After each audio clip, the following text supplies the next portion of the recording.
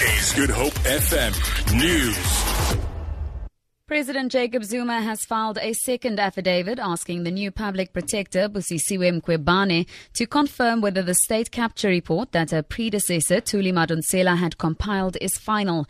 President Zuma has also confirmed that he was formally notified on October the 2nd that he was implicated in the report.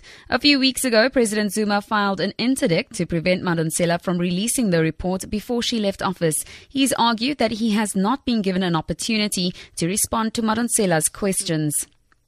Thousands of students have gathered at the Cape Peninsula University of Technology ahead of a march to Parliament. The demonstration will coincide with the medium-term budget speech of Finance Minister Pravin Gordhan this afternoon. The students, who come from all the tertiary institutions in Cape Town, say they will not back down on their calls for free education. Police and traffic officials have been placed on high alert ahead of the march. DA members have meanwhile started marching to Parliament to demand that government provide more funding to higher education. DA student organisation leader Yusuf Kasim.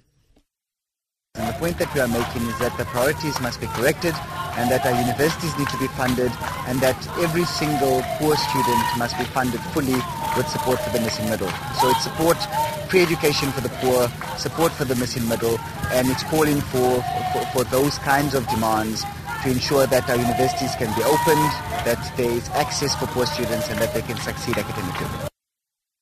The neighbours of 6 people who died in a house fire in Bonteheuwel this morning say they tried to save the victims, but the flames were too strong. 2 mothers and 4 children aged between 2 and 12 were killed when the fire engulfed their home.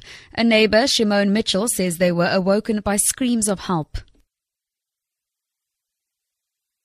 When we get out, we go through the window, they give me the keys, so I can't open the door, so I asked the guy to push the door open, so when he pulled the door open, the mother come out, and then she go to fetch the children, but then they couldn't make it.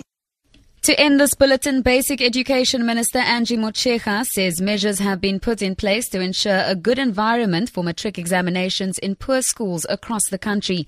Thousands of learners are writing English papers today. Motshekga has visited Kensington High School in Cape Town this morning to wish the learners well. She says 677,000 full-time learners have registered for the exams and 150,000 part-time learners. We've been moving to different parts of the country with the Director General.